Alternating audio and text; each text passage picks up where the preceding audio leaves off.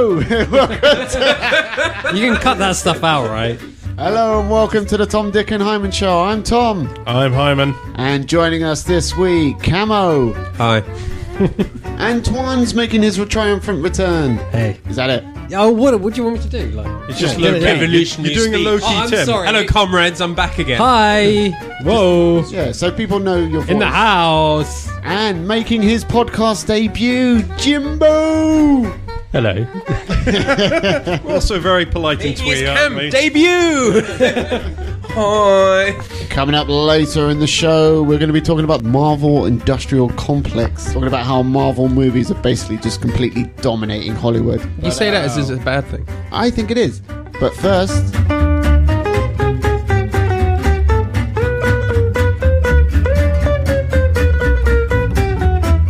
Alright, so we're talking a bit of, we're going to be talking about how Scarlett Johansson's got herself into a real pickle, hasn't she? Well, it's not her. It's everyone complaining about her. Well, yeah, she's been cast in a movie called Ghost in the Shell. Ghost in the Shell, if everyone knows, what, 1998 came out? 95. The anime came out in 1995, which is an adaptation of the manga comic book. Ah, that was it, yeah. And this film, this 2017 Scarlett Johansson film, is going to be a adaptation of the anime of the comic book. Yeah, long So time wait, is it coming. an adaptation of the film or the TV series? I don't know. But let's talk about why this is so controversial. The reason this is controversial is because Scarlett Johansson is allegedly going to be playing a Japanese character. And she's allegedly white. I don't know what she is. Johansson, is that white? Yeah, it's pretty damn white. It's more kind of Northern Europe. What Like- do you mean Johansson is that white? Johansson. As in the name, is it white? Well, I Can mean, the yeah. name be associated Is it with a skin tone? Anglo-Saxon? So, Well, I yeah, don't think but you don't people's need to be names Anglo-Saxon to determine be that. white. What do you say, Cam? I don't think you need to be Anglo-Saxon to be white. Well, I mean, that's generally what people mean when they say white, though, isn't it? It's like, So what about all the Russians or the... Scarlett Johansson. She's white. Can we agree on that? Yeah, she is white. Like, she's definitely I white. think Caucasian cut- is the word that you're looking for. Yeah. I don't know. I think that's kind of outdated now, the idea of Negroids and Caucasians. Negroids. Well, the next Transformer What? movie. We've moved on to, like... The Negatrons. Exactly. Fuck the Dinobots. Oh God, you remember in America? Excuse me, Negatrons. Sorry. Scarlett Johansson.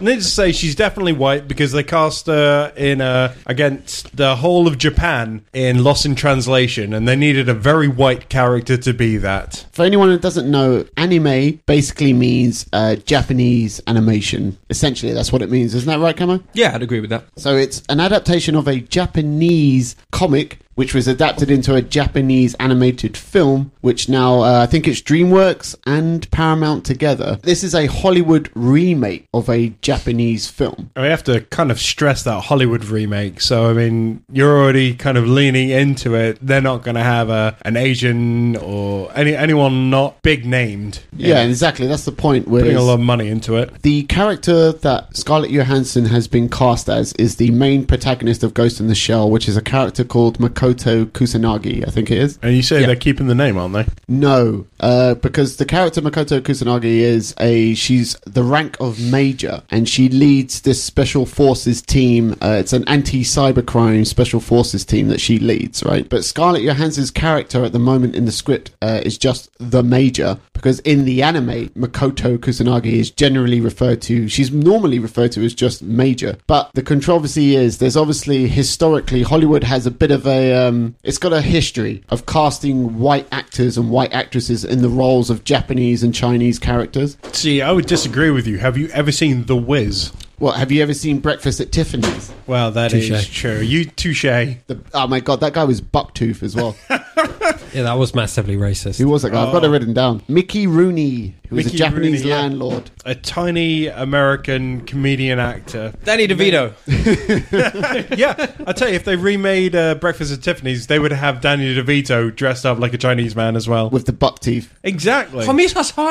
Another historical example was the actor Warner Oland playing Charlie Chan. So this is a white actor playing a Chinese detective, and they actually they gave him the Chinese moustache and everything. Yeah, but when was this film made? 1930s. Okay, well, 1930s. Again, this is my issue with you can judge past events with current ways of thinking, but I think it's just going to land you in, well, a very difficult debate, because the mindset or the popular opinion at the time was that these things were acceptable. Now, if you're going to judge them, 70 years down the line, or 80, 90, 85 years, 86 years down the line, you obviously can't have the same expectations. Aha, but wait, Charlie Chan was in the 1930s, right? Yeah. Breakfast at Tiffany's was in the 1960s. Yeah, 67. I Still a think. massively racist Do era. you now? You might have heard of a film called I think it was called Gods of Egypt. Yeah.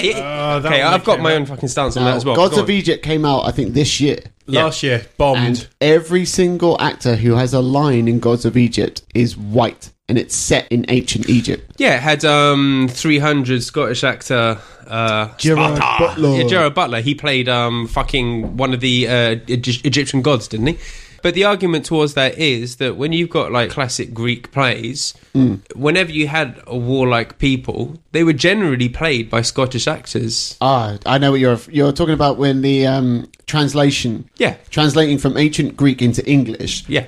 Barbarians were always written as having a Scottish accent. Yeah, because you're trying to apply it to a modern day concept that is relatable, or the closest thing that you can find. And Yeah. the Scottish accent at the time was about as rough wait. as you could get. And now they call this whitewashing, right? Now this confused me at first because whitewashing to me, whitewashing means in terms of history, there was a protest movement that was predominantly black. When Hollywood or a TV studio do their adaptation of it, they replace all of the black, I was going to say characters, but all of those black people that were Protagonists. prominent in that movement will be replaced by white actors. You mean like a Forrest Gump type thing? Well, in What do you Forrest, mean, like Forrest who was Gump? whitewashed in Forrest Gump? Well, no, Forrest Gump, like he was at the heart of every major thing that happened in America, and he was Yeah, I think white, that's a and slightly everyone different else was argument. Everyone knows Forrest Gump is fictional, though, right? Everyone knows it, but it's telling its version of history using this avatar to go through history. No, that is a good point, Okay. actually. And there's the whole thing with Back to the Future as well, not to destroy what is a classic movie. There was but basically, whitewashing? Marty McFly goes back in time and takes credit for everything Yeah, that black people he does did. an Elvis. He does. He goes back, he basically invents rock and roll music. And we're Oh my grateful God, for yeah. him for He doing goes it. back in time and tells the black mayor when he's a young person that he will be mayor. And then he's like, oh, wow, I could be mayor? Yeah, he didn't believe he could be mayor until a white creates dude appeared and told him he creates could a parallax effect.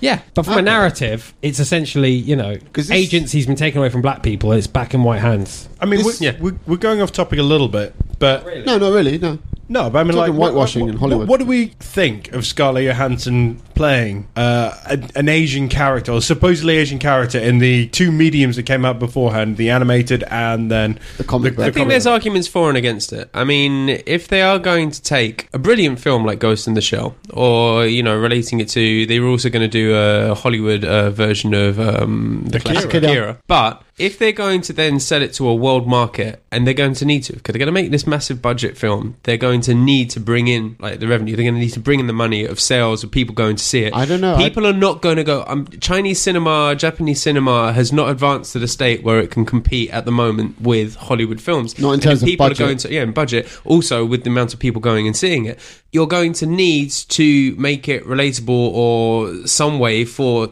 be able to get that mass audience Is that not coming an in. argument? If you're worried about the Chinese and Japanese markets, shouldn't you really cast a Chinese or Japanese actor then? Actually, thinking about this, do you think maybe because the Chinese still hate the Japanese, Somewhat, a white yeah, actor somewhat. is that perfect medium to get into the Chinese market? Not I don't think necessarily. anybody thought about it in that sense, like No. in a strategic kind of way. But it's interesting to note that in Japan, when they heard news that Scarlett Johansson was cast as Major Makoto Kusanagi, they were totally fine with it because they expected a Hollywood remake to have a mainly white cast. I can understand. It's like if you remade, I don't know, what's a classic American film? Like imagine you remade Shawshank Tango. Redemption. Star Wars. Imagine you remade Tango and Cash in China, right? Imagine okay. China wanted to make their own. This Tango is your and Cash. caliber of classic American Just movie. saying. Okay. I'm just saying. Okay. You could have gone for Kill a Mockingbird.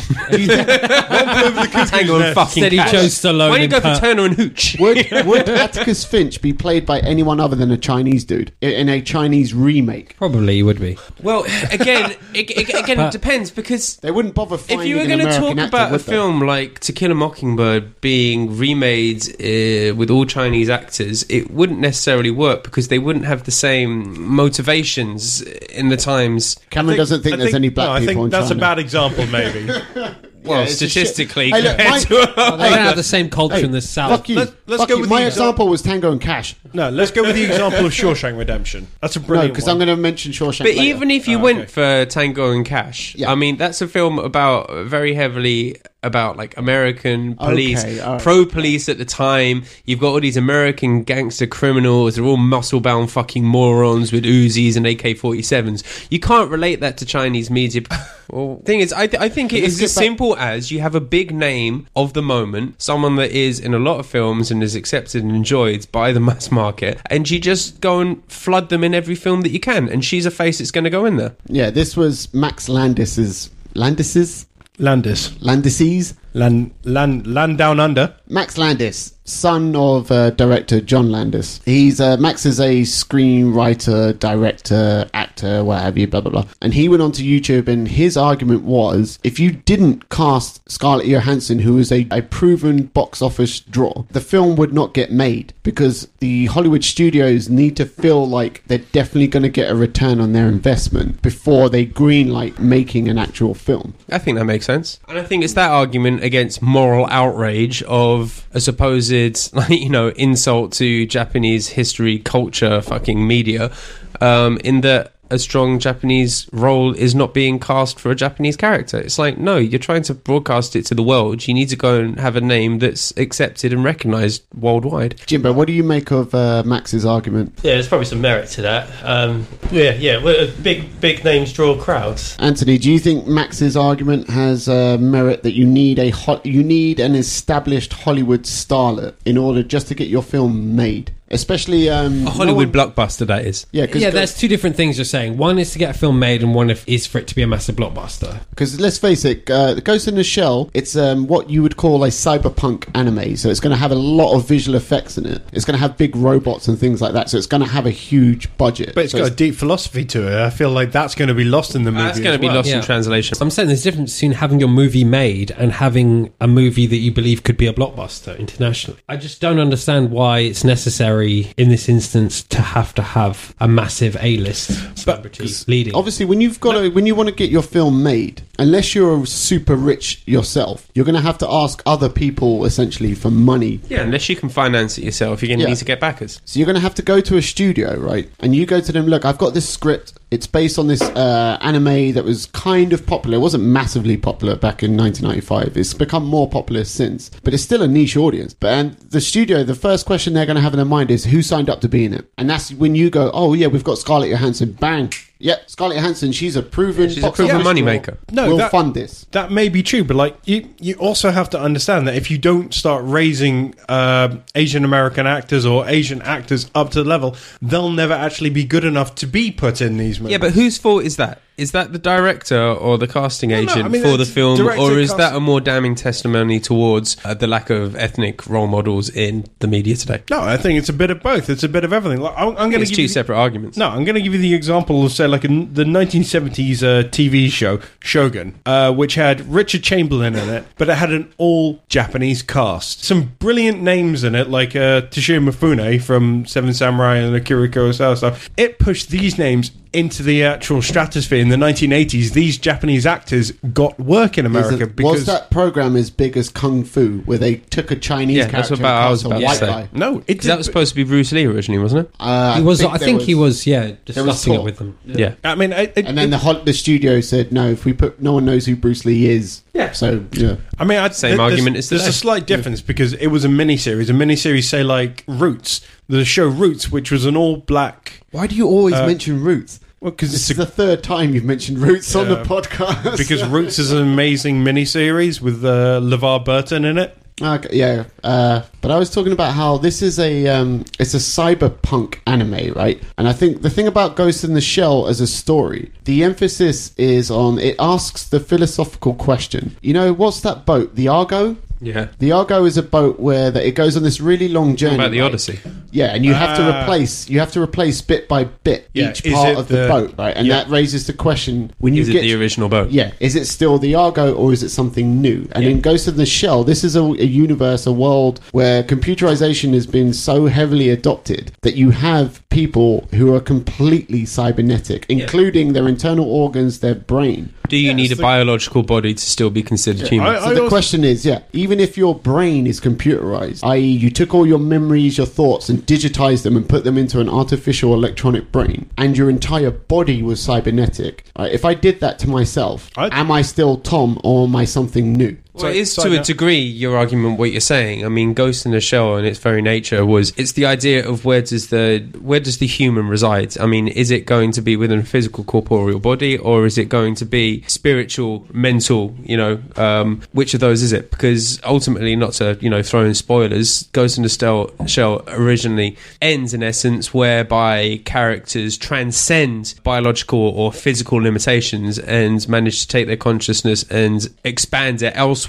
But there are reverse examples of whitewashing in Hollywood, right? So, Hyman, you mentioned Shawshank Redemption. Morgan Freeman in Shawshank Redemption plays the character of an Irishman, a ginger-haired Irishman. Red. That's why he's called Red. Yeah. I'm not saying it's equal in any sense, obviously. No, they didn't make Andy Dufresne black character, which would have been good. I think it works better the fact that he's actually he comes from a privileged background and he's white. I actually think it was better as a character. Also, it's a little bit unrealistic. When is a rich person ever falsely accused? In the 1950s, he might have been Jewish. With this, and gets imprisoned. With this Irish character being replaced by a black character, I think this is again backing up my argument before of they're taking famous faces of the time and they're putting them in these big roles. I don't think at the time you would have found that many stock Irish actors that were big names in that period of Shawshank being made. Dennis O'Leary. Bang! Take that.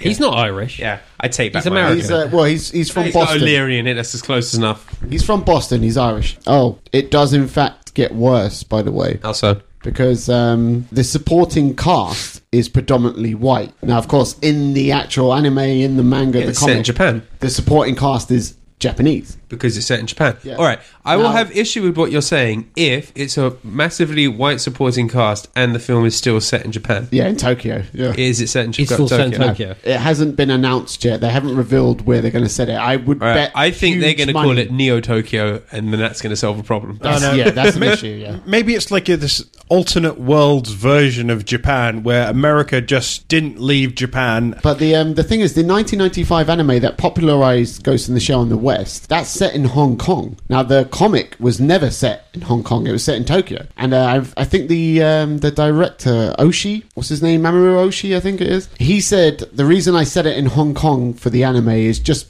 purely because the aesthetics of Hong Kong, he felt it was better than Tokyo. And I think you got to give directors and screenwriters, you got to give them a little bit of leeway. Yeah, you got to give them poetic license somehow. You got to give them a little bit of leeway. You got to let them have some creative control.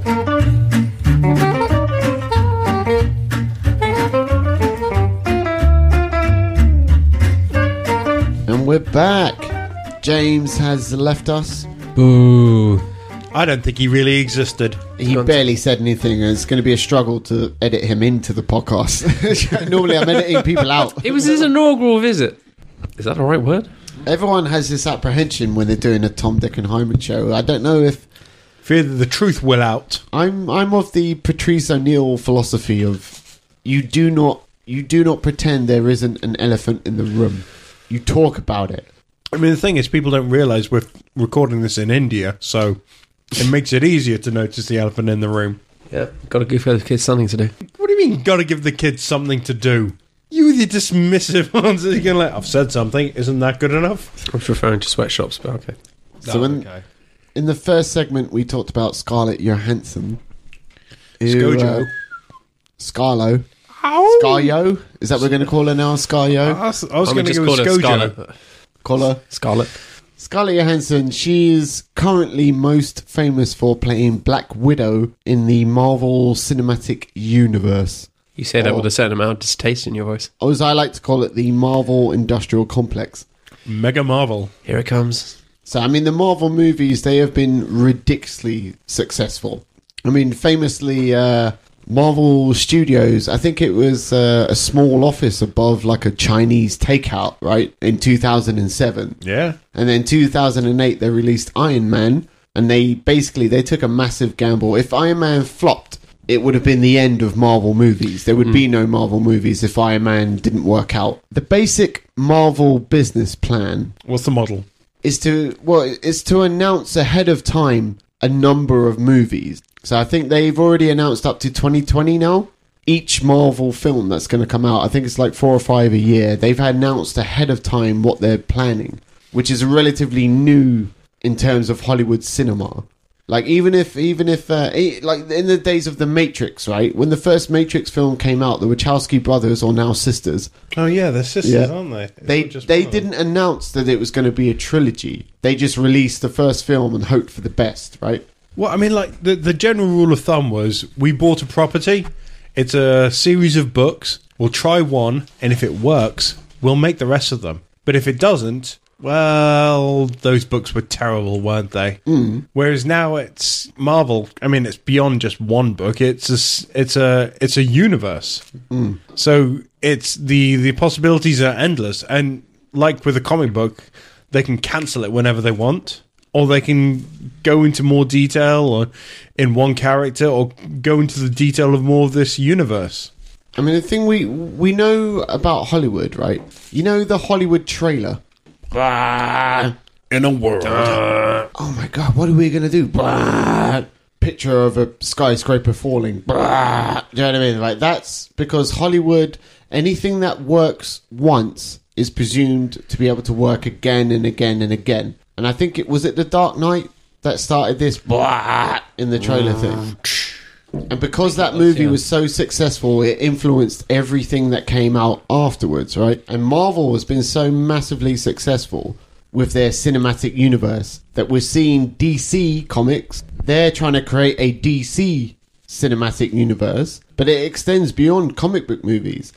Jurassic Park, was it a reboot, Jurassic World? Yeah. Their long-term plan was to have a series of Jurassic Park movies.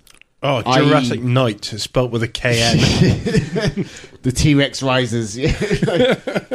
I pulled the sword from the stone. I am the king of England. So they tried to create a cinematic universe. As we know, we talked about previously the Ghostbusters trailer, the fucking travesty that was the Ghostbusters trailer. Yeah. Their end goal was to have a Ghostbusters universe. Yeah, where, but they had a finite version of it. They were going to do 3 and out. Yeah, there was going to be an all-female team, Ghostbusters, All male, and then team, meet up. and then in Which a I third respect. film. Yeah, it might have worked.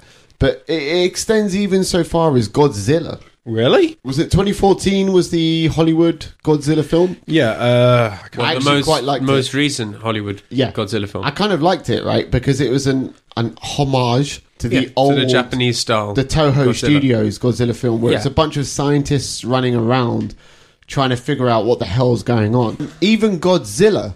I can't remember which studio made the 2014 or maybe it 2015 Godzilla film, but they want to Sony? make... They're planning ahead. They've got 2 or 3 films in mind they want to make in the upcoming years. And that's the... what I want to talk about is the influence of the Marvel movies on the industry as a whole. Yeah, it's a new marketing curve. Yeah, because It's getting ahead of it. Anything that's commercially successful in Hollywood is usually replicated. And so, like I say, we're seeing this with DC Comics. They've done the Batman vs. Superman, even though, I mean, it made a lot of money. It was a bit of a shit film, but it made a lot of money.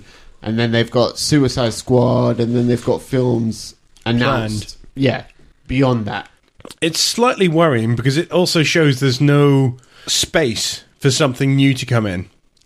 Or it feels like the studios aren't really looking for something new. They're looking for what works now. Like when back in the 60s, 50s, when Westerns were king. There were And hundreds that came hundreds out of Westerns. in a short period. Yeah, I mean, you had to wait till like the late 70s for the Western to come back, and they had to have this raw, outside of the box Italian directors to come in and take in this whole new direction. And even then, that sparked off another wave of spaghetti Westerns, which the studios, which were just buying in as opposed to producing them. But Cameron, what do you think of like the future predicting that Marvel are doing?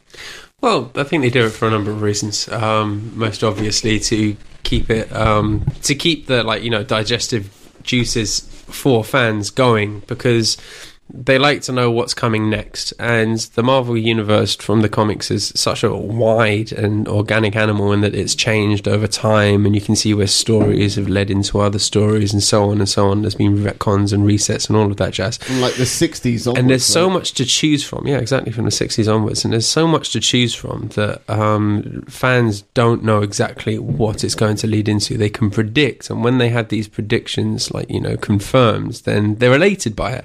Right. Anthony, I would like to know, as more of a casual cinema goer and a casual knowledge of the Marvel Universe, do you like the idea of having your filmic viewing, what's the way? Set out 3 years in advance. Yeah, knowing what you're going to watch in advance. Is that as a doesn't bother casual? me, because I think you've got to treat each one in its own way, because effectively each one of those movies has a separate director, and that can make all the difference. Civil War worked well because it was a good story, told well. Do you not think there's a Marvel... Age of Ultron was bad because it was a bad story told badly. This is the thing, the Marvel movies, in terms of rating them good to bad, right? They only really range from, I really liked it, to, it was okay. None of them so far have been god-awful. No, none of them are bombed. Even Thor 2, Which was pretty bad. That Yeah. was pretty bad, I was unimpressed with Thor 2. Unimpressed. It still took in the money. It wasn't bad, though. Yeah. It wasn't shite. Yeah, I also think that the statement whereby you've got to take them with you, but yeah. Well, you've got to take them like a film at a time. Marvel's designs it whereby you can't really do that because they are intrinsically linked together. One film then has a later effect on subsequent films, and they all tie in together somehow. Ensemble marketing, almost. Well, not every single one is an ensemble cast, though. Like what the general consensus seems to be that the Captain America films are the best ones, because with the exception of Civil War, the most latest one, they focus heavily on Captain America. There's a focus on only a handful of characters rather than the ensemble cast. I think they're why Captain America films are considered to be the best ones. There's more of a focus on Captain America, his motivations. Yeah, it's also it's almost not more believable, but you can kind of almost relate to it a little bit more because it's one man from an outdated time, his attitude to the world and doing what you think is right. And it's like a smaller scale compared to the other ones where it's just much bigger issues almost. But I think who plays Captain America again? Chris Evans. Chris Evans. Because Tom, you were saying earlier that you think Chris Evans, or he said that he basically wants to take the money he's made from the Marvel films and retire. He's made fuck you money. Yeah, he doesn't have to worry about paying bills anymore. Yeah. I think that's almost definitely going to happen because they've heavily invested in Falcon now as well. And following on from the comics, they're going to kill off Captain America. Not really. They replace. Phase him out. They will phase out Chris Evans. In favour of Falcon. Falcon will become the new Captain America. But to come back to what Hyman, I think, was alluding to, right? The genius of the Marvel movie formula. It's not just in terms of what works now. plot. I wouldn't say genius. I mean, it's interesting. It's new. I think it goes beyond just plot and tone of the movies, right? It's also the fact that they've created this kind of phenomena where each Marvel movie that you're currently watching, you kind of actually don't give a fuck about because you're too excited for the next movie in the pipeline because they've announced ahead of time what the films are going to be. Like, say, I thought Thor 2 was by far the worst of the Marvel movies so far, right? But you're watching Thor 2 and you kind of don't give a shit that it's bad because you know something. You know Avengers 2 is coming down the line. You know Guardians is coming down the line. You're excited for the next film so much that you don't care about the current one. That's I wouldn't agree with you tactic. totally on that one. I mean, there are some films where it's just like they've managed to cover the shit storytelling that they've done so far with an upcoming event. But there are some films where they're major fucking events in the Marvel universe, and you can't help but care and see this kind of like butterfly effect that's going to come from it, and you see how it affects all of the other films. Were you not a fan of Iron Man 3 just because they fucked up, what's his name? The Mandarin? Extremist? Mandarin. There was a little bit of I that. enjoyed what they I did loved with Mandarin. Yeah, I thought it was I good. loved it because Ben I'm Kingsley was not a brilliant. comic book fan, so I had no expectation of what the Mandarin was supposed to be. So I get that. didn't My care. major But that was problem part of with the the Iron Man marketing, film is that they made it a bit too cartoony, a bit too comedic, and I liked the first two because they were a little bit more, well, serious to a degree. They took themselves a bit more Well, that was seriously. The Peril. last one seemed to be a bit tongue-in-cheek. It seems like the marketing tool and the marketing way of it is very much like back to your point of we're waiting for the next thing whilst They've we're watching it. announced- yeah. Where it's almost kind of very fashion industry. It doesn't matter about what the range is now because next year is going to be the next show is next season is going to be the next thing. It just matters that you've been here to watch this show, to be part of it. I feel like watching these Marvel movies, there is a definite formula to the Marvel movie. There's a definite feel. Like when you juxtapose the Avengers with Batman versus Superman, there's a very real difference in terms of both tone, aesthetics, and in terms of plot as well. Well, yeah, because the Marvel films so far have been following the atypical superhero formula whereby they are the good guys and they act as the good guys, whereas the Batman vs. Superman film or even the Dark Knight films, More ambiguous. It's more vigilante-esque and it had a darker undertone to it, so it was almost like the anti-hero, especially with Ben Affleck's portrayal of Batman. I mean, one of the points I think you were going to want to bring up was like, is it people's refusal to grow up? With the Marvel movies suggesting that, you know, we need superheroes to fix our problems. And I think that's not a new concept. It's something that's been around for, you know, countless centuries. If you go and look back at the Greek pantheon of gods and the stories of mythology that come from those, you can see that these characters like acted as figures of hope, this escapism, and all that these superheroes are today. It's the modern day demigods, the modern day gods. It's just a new incarnation of it. That's the point, though. Historically, we look to gods as our saviors, right? Like you referenced ancient Greece, ancient Rome, right? Yeah. The Enlightenment period kind of done away with that. Yeah. It done away with the idea of these divine saviors. Yeah. As opposed to, it's actually possible as a human to save yourself. Yes. And I think Marvel movies and comic book movies in general, they're a throwback to an older ethos of we need, like you say, demigods to come and save us from ourselves. And I think on a deeper philosophical level, the Marvel movies kind of represent that. And I've always viewed the Abrahamic religions, monotheism, as a refusal to grow up. It's a refusal to accept that you are responsible for your own actions, your own undertakings, and There's a trend in films. It's cyclical, and it usually comes in politics as well. That, say, like in the 1970s, you had Jimmy Carter, end of Jimmy Carter, and you've got Reagan and everything like that. And you have this invention of the single hero that can save, this Dirty Harry, this Death Wish, these individual that can save you. And then as soon who are as human. Yeah, the human elements, the individual can save you, is coming back. And yeah, we had that in the late 80s and early 90s with Die Hard and stuff like that. And you have falling down. Yeah, and falling down like that. And now we're coming back again to this. These are heroes to come and save us again. What do you make of that, Antoine? I think it's been around for a while now, and it's sort of lost its power. Like I was saying, a lot of the anti-heroes that we have in modern culture, like, you know, Walter White in Breaking Bad or Tony Soprano in The Sopranos, is something that's so prevalent now that actually people are a little bit bored of it. My biggest critique of the Marvel movies is there's never any real tension at all. It's not designed to have tension. What I mean by tension is there are real dire Peril. consequences to what's going on here. Do you know what I mean? There's no peril. Well, there's flaws in what you're saying.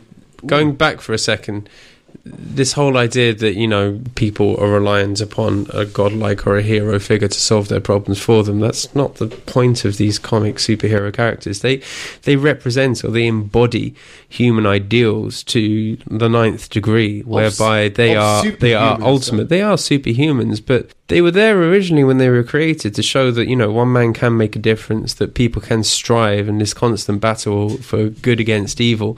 It's not to say that humans need saving. It's showing that, you know, these people embody ideals that normal people can follow. And this statement that there is no tension, there are no dire consequences in the Marvel films so far. The most recent Marvel film, Civil War, kind of shows you that there are consequences to actions, whereby the entire premise of the film is that these unchecked heroes who've been going around arguably trying to save the day have in essence left repercussions with massive property damage, massive collateral or public damage or human damage, to the point where there is a response to it. So there is, and it's all been building to that point, and I'll be very interested to see where they're going to take it next. That's a retcon. Well, it's not really a retcon, because it was in the comics far before the films, and we knew it was going to go to that point. Here's my problem with the Marvel movie universe. It tries to introduce tension in the sense of, oh my god, this city is being destroyed, we have to stop this. But that every single Marvel movie makes the point of showing that actually nobody died, even though this city was destroyed. Almost like there was a point in Avengers 2, right, where there's like, you know, the last chopper out of Saigon. There was kind of like a reference to that, and it was a dog. The dog was the last thing that jumped onto the helicopter, and the message that they're trying to give you with that is everyone's fine. Now I know they kind of retconned that in Civil War, where they said the black woman's son died, and Zemo. His family. Baron Zemo. He lost his wife and his child, right? But you're never shown any consequences. Yeah, you're always shown that nothing of any consequence happened, that everybody was fine, nobody died, the city wasn't completely destroyed. Yeah, mate, it's a children's film. They can't go around showing people getting blasted to shit to show that there are consequences to actions. You watch it with a pinch of salt, and you also accept that obviously something bad will have come from it. They can't save everyone. But do you accept that that is a lack of real tension? Well, to a degree. You don't need to see blood to have tension. Well, not blood, but something dire has to happen for there to be tension. And in these Marvel movies, almost nothing dire ever happens. No, in these Marvel movies, most of the problems are started by them. Yeah, even in Civil War, right? The worst thing that happened was War Machine became a cripple. But even at the end, you're shown that he's walking again. Within, I think it was within 2 minutes of him being crippled, you're shown that he's already walking again. Pretty much. It was come to the end of the movie, yeah. To Cameron's point of, well, look, it's to show the kids, hey, don't worry, kids. It's okay. He's still walking. He should have died. He should have died. At least one character in Civil War needed to die. And if it had to be War Machine, who was just a glorified Iron Man anyway. To be honest, these movies are on par with the 1980s A-Team. You follow with it everywhere, the peril, no one's ever hurt, and at the end of it, everyone goes for a drink and slaps each other on the back, and someone says the witty line at the end. Yeah, the good guy always wins. At the start, something's going to happen to get these characters into doing something. I feel through the journey of this, it's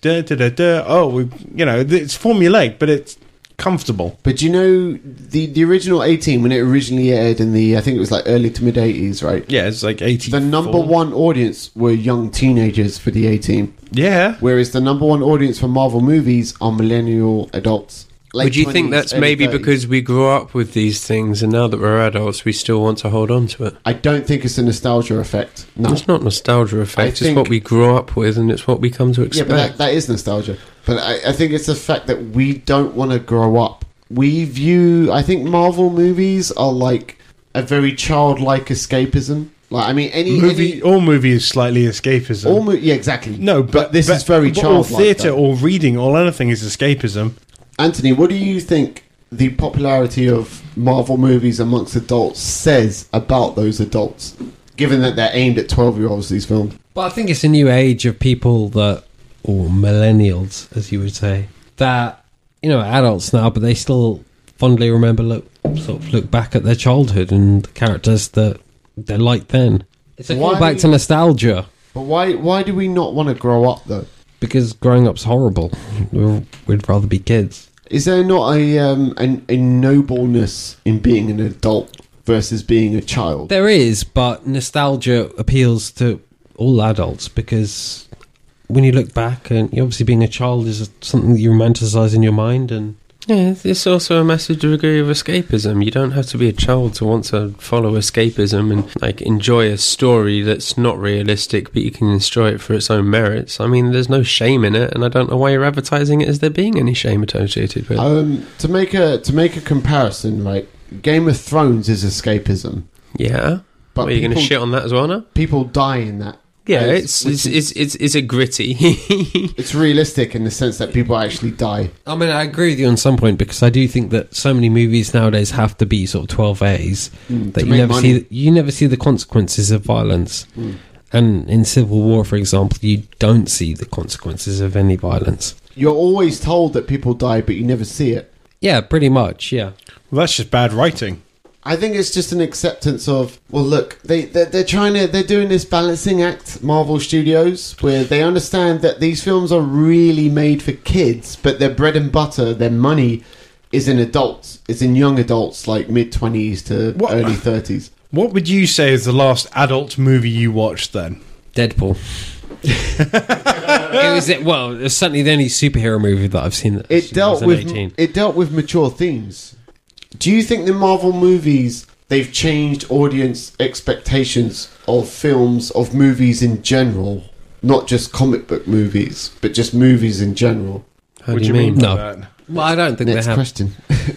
No, yeah, I think Well, I they're think a there was genre in their own development. They are, as you said, superhero films, and we have expectations that the good guy wins in them, which is why films like Deadpool, you couldn't have every single Marvel film like that because it's just a bit too... It doesn't follow the superhero recipe. That's why it was refreshing to watch it, because he is kind of anti-hero, and that's why he's popular. But because he's Deadpool- not like other characters. Deadpool, for me, moved away from the Marvel formula. Is that the limitations of comic books as a medium?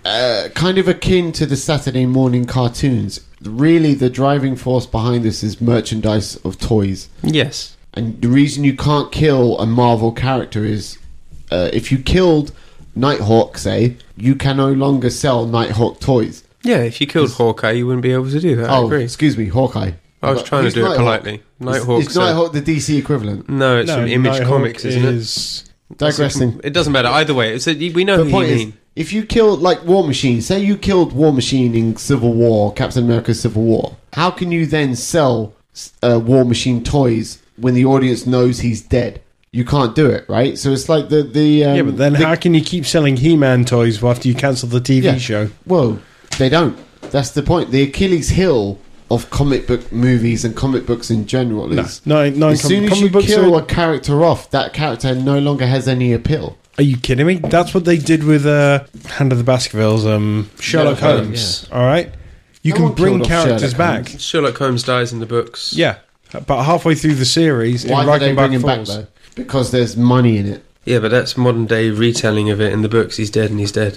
Okay, bring this to a close. What I want to speak to you are both, I'm not going to say comic book nerds, but you're You both... say it like it's a dirty word, but go on. Exactly, that's why I don't want to, because you're comic book fans, as far as I'm concerned, right? Okay. We both read comic books. Yeah, there what you go. effect- Fans or not, just we both read that. All right, But go the on. Marvel Cinematic Universe is based on 10, 15-year-old comic books, right? What effect has the Marvel movies had on contemporary comic books? It's not what effect they've had on contemporary comic books, and it's also not that they're basing it on 15-year-old storylines.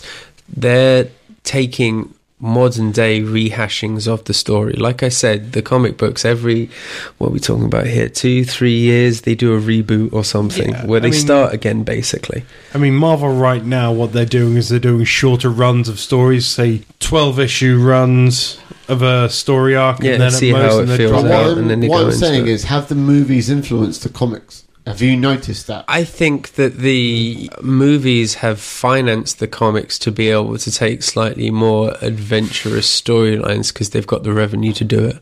So I think the movies have had virtually no effect on the comics. Wow, that's None. quite surprising. None. Like, sales aren't doing any better. Stories are still... Wow, that's very surprising. Yeah, they're big push for the digital sales and stuff like that. Massively. So there's a move to the digital realm, but I don't think that's got sale- anything but to do with sale- the movies. It's yeah. more just what's more financially viable. Because I assumed the success of the Marvel movies would bring in a new audience to the comics. people are lazy. To a degree, but it's not going to gain because these things still cost a lot of money. Anthony, have you felt compelled at all to read the comics on the back of the success of the Marvel movies? To a degree, yeah. Like Civil War and... Like, when you went online to look it up, or you actually wanted to buy a comic? Oh, a friend lent them to me. Ah, okay, all right. I think the best example I've ever had of what's a barrier, what's always been a barrier to comics, is when Charlie Brooker tried to describe how people started realizing that watching the news is like watching a soap opera. You start coming in halfway through and you have no idea what's happening.